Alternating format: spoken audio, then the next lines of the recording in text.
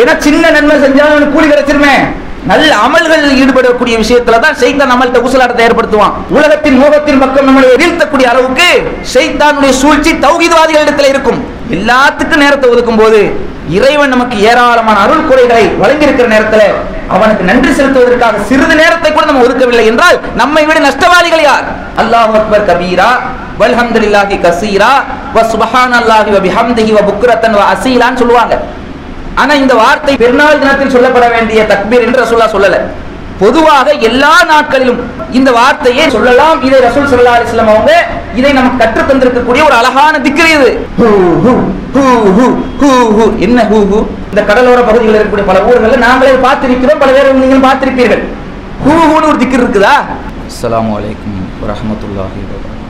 அன்பிற்குரிய ஏக இறைவனாகிய எல்லாம் வல்ல அல்லாஹ் சுப்ஹானஹு தஆலாவின் நல்லடியார்களே, அல்லாஹ் ரப்புல் ஆலமீன் திருமறை குர்ஆனிலே சூரத்துல் பக்ரா 2வது அத்தியாயம் 152வது வசனத்திலே குறிப்பிடுகிறான், ஃபதுகுரூனி அதுகுருக்கும் வஷ்குருலி வலா தக்ஃபுரூன் என்று அல்லாஹ் குறிப்பிடுகிறான்.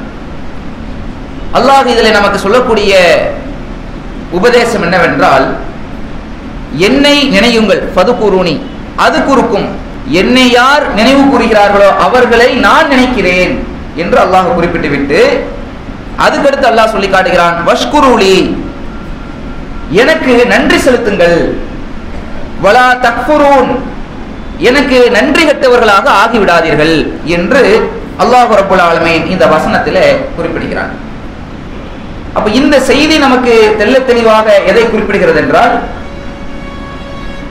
அல்லாஹ்வுடைய அடியார்களாக இறை நம்பிக்கையாளர்களாக இருக்கக்கூடிய முஸ்லிம்களை பொறுத்தவரையிலும் அல்லாஹ்வுடைய ஆற்றல்களை உணர்ந்து அவன் நமக்கு வழங்கியிருக்கக்கூடிய ஏராளமான அருட்கொடைகளை புரிந்து அல்லாஹ்விற்கென்று இருக்கக்கூடிய அந்த சிஃபத்துகளை சொல்லி நாம் திக்ர் செய்ய வேண்டும். அப்படி திக்ர் செய்யும் போது அல்லாஹ் என்ன செய்கிறான் என்றால், நாம் அல்லாஹ்வை நினைத்து திக்ர் செய்யும் போது அல்லாஹ் நம்மை நினைக்கக்கூடியவனாக இருக்கிறான்.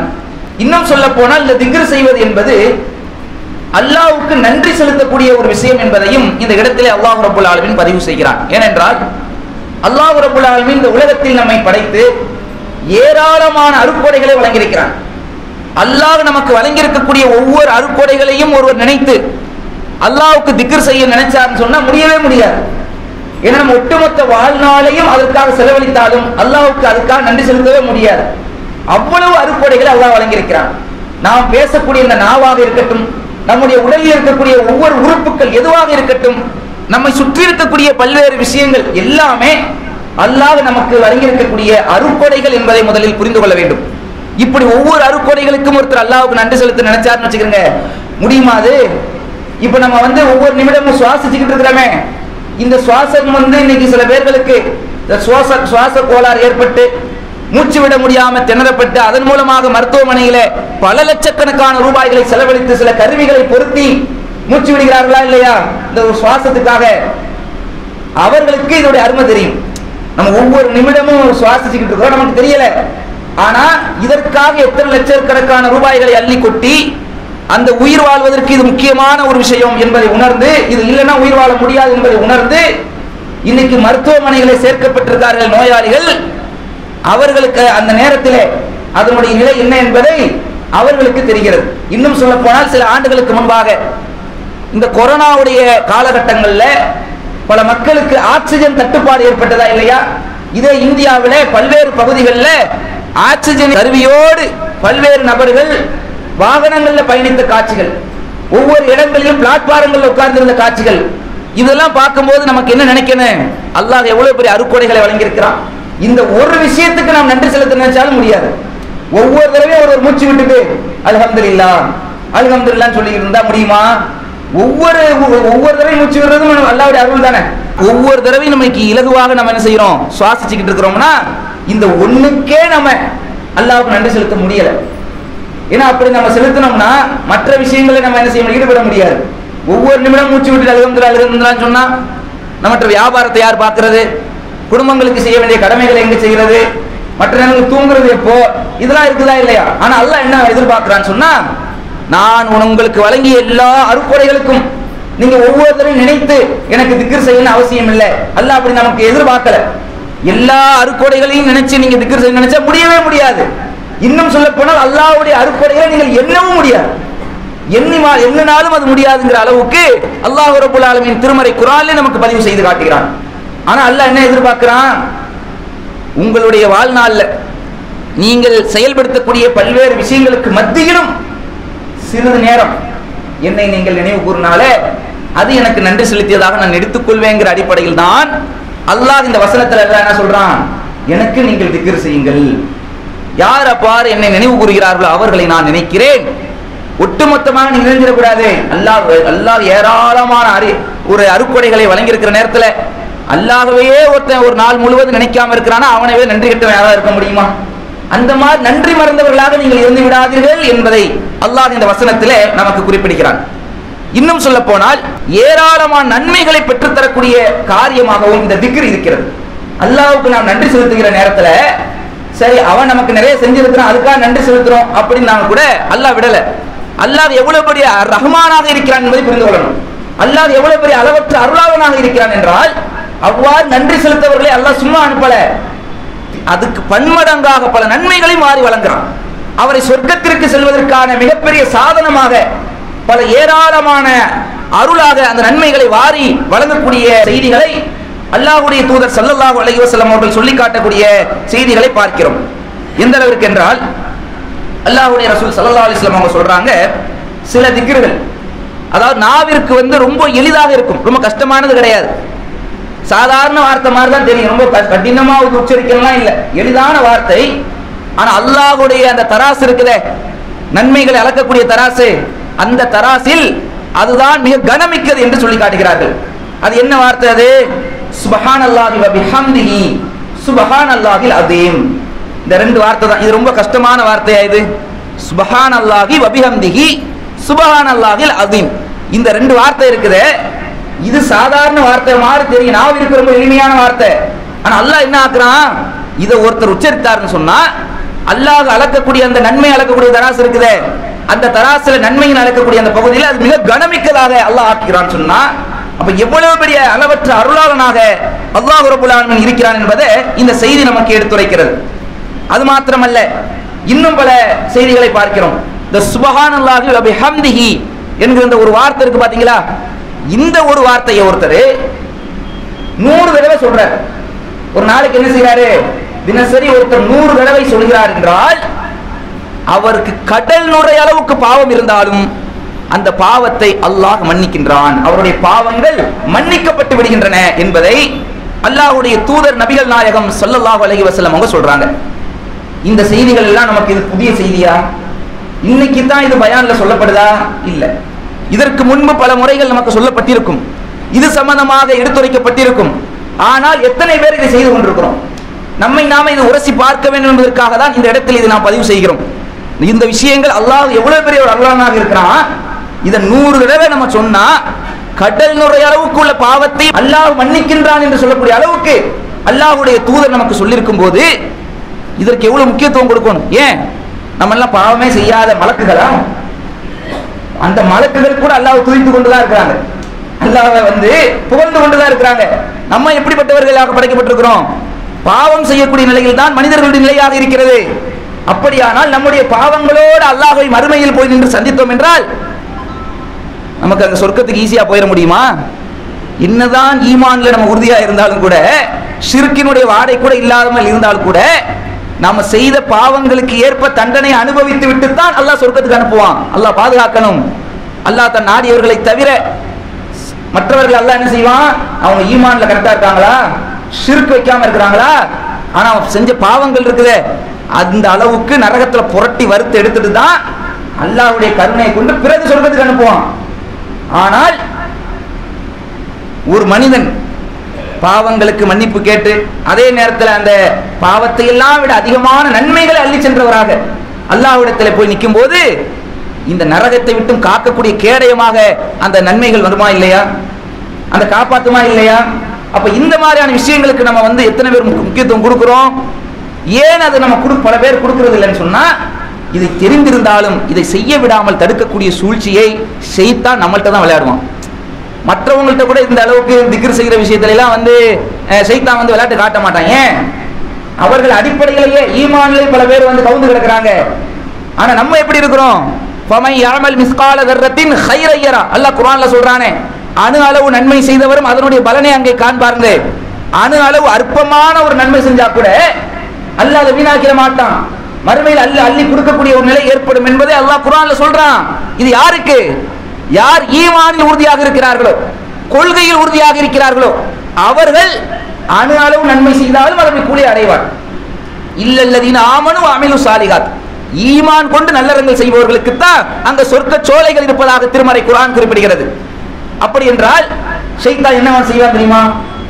இவனை வந்து ஷிர்க்ல தள்ள முடியலையே, என்ன இது பண்ணாலும் தர்காக்கு போக மாட்டேங்கிறான், தாயத்து கட்ட மாட்டேங்கிறான், மௌலிது ஓத மாட்டேங்கிறான், பில்லி சூனியத்தை நம்ப மாட்டேங்கிறான், நல்ல நேரம் கெட்ட நேரம் பார்க்க மாட்டேங்கிறான், சகுனத்தை பார்க்க மாட்டேங்கிறான்.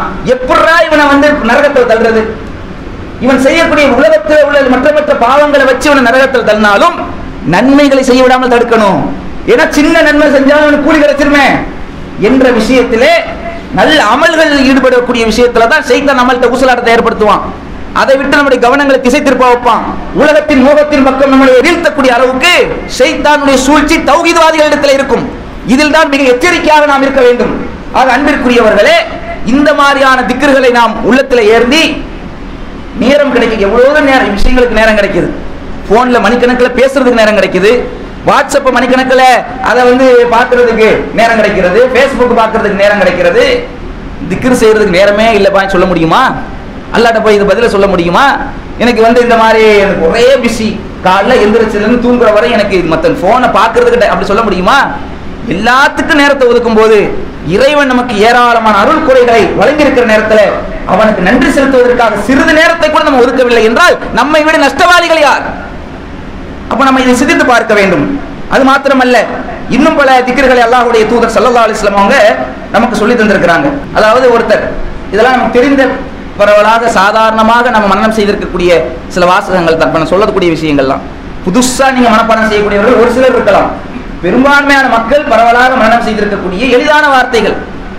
லா இலாஹ இல்லல்லாஹ் வஹ்தஹு லா ஷரீக லஹ் லஹுல் முல்கு வலஹுல் ஹம்து வஹுவ அலா குல்லி ஷைஇன் கதீர். இது ரொம்ப கஷ்டமான இதா வாசகமா? எல்லோருக்கும் இதனுடைய வாசகம் தெரியும், இதனுடைய பொருள் கூட பலருக்கு தெரியும். அப்படிப்பட்ட ஏகத்துவ கொள்கையை எடுத்துரைக்கக்கூடிய அளவுக்கு வாசகங்கள் புரிந்த இந்த வாசகத்தை ஒருத்தர் என்ன செய்யறாரு, 100 தடவை சொல்லிட்டாரு வச்சுக்கிறங்க. ரசூலுல்லாஹி ஸல்லல்லாஹு அலைஹி வஸல்லம் சொல்றாங்க, அவருக்கு 100 நன்மைகள் எழுதப்படுது, அவர் செய்த 100 பாவங்கள் அளிக்கப்படுது. அதையும் தாண்டி இன்னும் சிறப்பு அல்லாஹ் ஏற்படுத்துறான். 10 அடிமைகளை விடுதலை செய்தால், எத்தனை அடிமை? 10 அடிமை. 10 அடிமைகளை ஒருவர் விடுதலை செய்தால் என்ன நன்மையோ அந்த நன்மை கிடைக்கும். ஏனென்றால் அன்றைய காலத்தில் ஒரு அடிமை என்பது, ஒரு அடிமையை விடுதலை செய்வது என்பது அது மிகப்பெரிய நன்மையாக சொல்லப்பட்ட ஒரு விஷயம். அது ஏன்னா அடிமை என்பது வந்து ஒரு மிகப்பெரிய சொத்தாக அந்த காலத்தில் வச்சிருந்தாங்க. அதை விடுதலை செய்வதற்கு மார்க்கம் அந்த அளவுக்கு வலியுறுத்தியது. ஒரு அடிமையை விடுதலை செய்தாலே ஏராளமான நன்மைகள் என்றால் 10 அடிமைகளை ஒருவர் விடுதலை செய்தால் என்ன நன்மை கிடைக்குமோ அந்த நன்மை அல்லாஹ் இந்த ஒரு வார்த்தை மூலமா தர்றான். அது மாத்திரமல்ல, அன்று மாலை வரை ஷைத்தானிடமிருந்து பாதுகாப்பும் கிடைக்கிறது. இப்படிப்பட்ட ஒரு கிஃப்ட் அல்லாஹ் கொடுக்குறான். நம்ம இதை தெரிந்து கொண்டு நாம் செய்யவில்லை என்றால் நம்ம உரசி பார்க்கணும், நம்மை நாம சுய பரிசோதனை செய்ய வேண்டும். அப்ப அன்பிற்குரியவர்களே, இது போன்ற விஷயங்கள்ல நம்ம வந்து அதிகமாக கவனம் செலுத்தி அல்லாஹ்வை நினைவு கூறக்கூடியவர்களாக, அல்லாஹ்வை அதிகம் திக்ர் செய்யக்கூடியவர்களாக இருக்க வேண்டும். அதே மாதிரி அல்லாஹு அக்பர் கபீரா வல்ஹம்துலில்லாஹி கஸீரா வசுப்ஹானல்லாஹி வபிஹம்திஹி வபுக்ரத்தன் வஅசீலா. இது எங்கேயோ கேட்ட மாதிரி இருக்கும் ஒரு மாதிரி தோணும். எங்க கேட்டிருப்போம்? பெருநாள் தினங்கள்ல சுன்னத்துல் ஜமாத் மக்கள் இதை செய்வாங்க, தக்பீர் என்று சொல்வார்கள். அல்லாஹு அக்பர் கபீரா வல்ஹம்துலில்லாஹி கஸீரா வசுப்ஹானல்லாஹி வபிஹம்திஹி வபுக்ரத்தன் வஅசீலான்னு சொல்லுவாங்க. ஆனா இந்த வார்த்தை பெருநாள் தினத்தில் சொல்லப்பட வேண்டிய தக்பீர் என்று ரசூலுல்லாஹ் சொல்லல.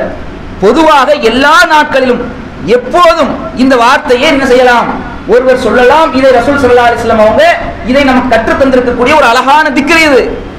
இந்த திக்ரை ஒருவர் சொன்னார் என்றால் அவருக்கு வானத்தின் வாசல்கள் திறக்கப்படுது. அல்லாஹ்வுடைய தூதர் ஸல்லல்லாஹு அலைஹி வஸல்லம் சொல்றாங்க. அல்லாஹு அக்பர் கபீரா வல்ஹம்துலில்லாஹி கஸீரா வ சுப்ஹானல்லாஹி வ பிஹம்திஹி வ புக்ரத்தன் வ அஸீலாங்கிற அந்த வார்த்தை இருக்குது. இத ஒருத்தர் சொன்னார்னா அல்லாஹ்வுடைய அந்த வானத்தினுடைய வாசல்கள் திறக்கப்படுது, அல்லாஹ்வுடைய அருள் அவர் மீது இறங்குகிறது. இப்படிப்பட்ட ஒரு திக்ரை வந்து நம்ம சொல்லாம இருக்கலாமா? இதெல்லாம் சொல்லணும். இது ஹதீஸ்ல உள்ளது. இது போன்ற விஷயங்கள் நம்ம நேரம் கிடைக்கிற நேரங்கள்ல இதை என்ன செய்யணும்? சும்மா மத்த வீணான பேச்சுக்கள் எல்லாம் தவிர்த்து விட்டு அல்லாஹ்வை நினைவு கூறுவதற்கு நாம் தயாராக இருக்க வேண்டும் என்பதையும் இந்த நேரத்தில் சொல்லிக் கொள்கிறோம். அது மாத்திரமல்லாமல் இன்னும் பல செய்திகள் இருக்கிறது. இந்த ஆயத்துல் குர்சி, ஆயத்துல் குர்சினா அது பொதுவா மற்ற சூறாக்கள் மனப்பாடம் பண்ணாதவர்கள் கூட இதுல கொஞ்சம் கவனம் செலுத்தி மனப்பாடம் பண்ணியிருப்பாங்க. மதரசாக்களே நம்ம கற்று இருந்திருப்பாங்க. அப்படி மனப்பாடம் பண்ணாமல் இருந்தா கூட மனப்பாடம் பண்ணதற்கு முயற்சி எடுக்கல் இன்ஷா அல்லாஹ். அதுல அந்த அல்லாஹு லா இலாஹ இல்லாஹு வல் ஹய்யுல் கய்யூம் ஓதக்கூடிய சூரத்துல் பக்ராவில் வரக்கூடிய அந்த ஒரு ரசூல் ஸல்லல்லாஹு அலைஹி வஸல்லம் அவர்கள் சிறப்பாக சொன்ன அந்த வசனங்கள் அதான் ஆயத்துல் குர்சி என்று சொல்லப்படும். இந்த ஆயத்துல் குர்சியை பல பேர் மனப்பாடம் பண்ணி வச்சிருக்கிறோம். ஆனா ரசூலுல்லாஹ் சொல்றாங்க கடமையான தொழுகைக்கு பிறகு, ஏன்னா இதுல உள்ள வாசகங்கள்லாம் பார்த்தா அல்லாஹ்வை புகழக்கூடிய அல்லாஹ்வுடைய அந்த தன்மைகள் ஆற்றல்களை பற்றி பிரதிபலிக்கக்கூடிய வாசகங்கள். அப்ப இந்த விஷயத்தின் இந்த ஆயத்துல் குர்சியை ஒருவர் கடமையான தொழுகைகளுக்கு பிறகு நம்ம என்ன செய்யறோம்? பல பேர் சலாம் கொடுத்தமே எந்திரிச்சு ஓடுற பல பேரை பார்க்கிறோம். சிறிது நேரம் உட்கார்ந்து இந்த ஆயத்துல் குர்சியை ஓதினார்னா ரசூல் ஸல்லல்லாஹு அலைஹி வஸல்லம் சொல்றாங்க அவர் சொர்க்கம் செல்வதற்கு மரணத்தை தவிர வேற எதுவும் தடை கிடையாது. அவருக்கு வந்து என்ன வாக்கு நடங்குது அவங்களுக்கு? அவர் வந்து சொர்க்கவாசி. சொர்க்கத்துக்கு போறதுக்கு எது தடையா இருக்குன்னா மவுத்து அவருக்கு வரல. மவுத்து வந்து விட்டால் அவர் சொர்க்கத்துக்கு செல்வதற்கு தகுதியாக்கப்பட்டு விட்டார் என்ற அடிப்படையில சொர்க்கத்திற்கு இலகுவாக கொண்டு செல்லக்கூடிய ஒரு காரியமாக இந்த வார்த்தை, இந்த வசனத்தை ரசூலுல்லாஹ் கற்றிருந்தாங்க. இதை நம்ம சொல்றதுக்கு ஆர்வம் செலுத்தணுமா இல்லையா? கடமையான தொழுகைக்கு இது சொல்றதுக்கு 10 நிமிஷம் ஆகுமா? ஒரு 2 நிமிஷம் வருமா இது? அப்போ 2 நிமிஷ நேரத்தை கூட ஒதுக்க முடியாமல் இருக்கிறோம் என்றால் ஷைத்தான் நம்மளை எந்த அளவுக்கு ஆட்கொண்டிருக்கிறான் என்பதை நம்ம புரிந்து கொண்டு ஷைத்தானுடைய சூழ்ச்சிகளை முறியடிக்க வேண்டும். ஆக அன்பிற்குரியவர்களை, திக்ருடைய சிறப்புகளை, திக்ருல உள்ள விஷயங்களை பற்றி நம்ம பேசிக் கொண்டிருந்தோம் சொன்னா அதுல இன்னும் நிறைய விஷயங்கள் இருக்குது. ஆனாலும் இந்த அடிப்படையான ஒரு சில அதிகமான நன்மைகளை தரக்கூடிய ஒரு சில திக்ருகளை தான் நம்ம சொல்லியிருக்கிறோம். இதெல்லாம் நிறைய இருக்கிறது. இருந்தாலும் இன்னும் சில விஷயங்களை நாம் இந்த இடத்துல புரிந்து கொள்ள வேண்டும். ஏனென்றால் இன்னைக்கு திக்ருக்கள் என்ற பெயர்ல நாங்கள் அல்லாஹ்வை நினைவு கூறுகிறோம், திக்ர் செய்கிறோம் என்ற பெயரில் இன்றைக்கு இஸ்லாமிய சமுதாயத்தில் ஒரு கணிசமான மக்கள் அல்லாஹ்வும் அல்லாஹ்வுடைய தூதரும் கற்றுத் தந்திருக்கக்கூடிய எத்தனையோ திக்ர்கள் இருந்தும் அதற்கு கொடுக்கக்கூடிய முக்கியத்துவத்தை விட மார்க்கம் கற்றுத்தராத இவர்களாக வாசகங்களை உருவாக்கி வைத்துவிட்டு அதிலே முக்கியத்துவம் கொடுக்கக்கூடிய காட்சிகளை பார்க்கிறோம். இந்த அளவுக்கு சில குறிப்பிட்ட ஸ்பெஷல் நாள்கள் என்று இவர்கள் சில ஒதுக்குவாங்க. மிஹ்ராஜ் தினம் அப்படின்னு ஒன்று கிடையாது. மிஹ்ராஜ் சம்பவம் நடந்தது உண்மை, அதுக்குன்னு இந்த தினத்துல தான் நடந்தது, ரஜப் 27 தான் நடந்தது, அதற்கென்று இந்த நாள்ல நோன்பு வைக்கணும் அப்படின்னு கிடையாது. அந்த இரவுகளில் பராத் இரவு என்று இவர்களாக உருவாக்கிய ஒரு இரவு ஷாபான் பிறை 15ல, இது அல்லாம ஸ்பெஷல் டேன்னு சில பேர் உருவாக்கி வச்சிருக்காங்க. ரமலான்லயும் இரவுகள்ல நடக்கும். ஏன்னா திக்ர் மஜ்லிஸ்னு சொல்லி நடத்துவாங்க. இந்த திக்ர் மஜ்லிஸ்ல என்ன நடக்கும்னா இஸ்லாத்தில் சொல்லப்பட்ட திக்ர் நடக்குமானா இல்ல, விதத்தான காரியங்களை செய்யக்கூடிய காட்சியை பார்க்கிறோம். அதையும் நாம் எதுக்கு இந்த இடத்துல சொல்கிறோம் என்றால் இதை உணர்ந்து நாம் அந்த மக்களுக்கு எடுத்து சொல்ல வேண்டிய கடமை நமக்கு இருக்கிறது. எந்த அளவுக்கு மக்கள் அனாச்சாரங்களை செய்து கொண்டிருக்கிறாங்க அதை அவர்களை எடுத்து சொல்லி நம்முடைய உறவினர்கள் வீட்டில் அப்படி இருக்கலாம், அல்லது நம்முடைய அண்டை வீட்டார்கள், நம்ம தெருவாசிகள், நம் நண்பர்கள் வீட்டுகளில் இப்படி இருக்கலாம்.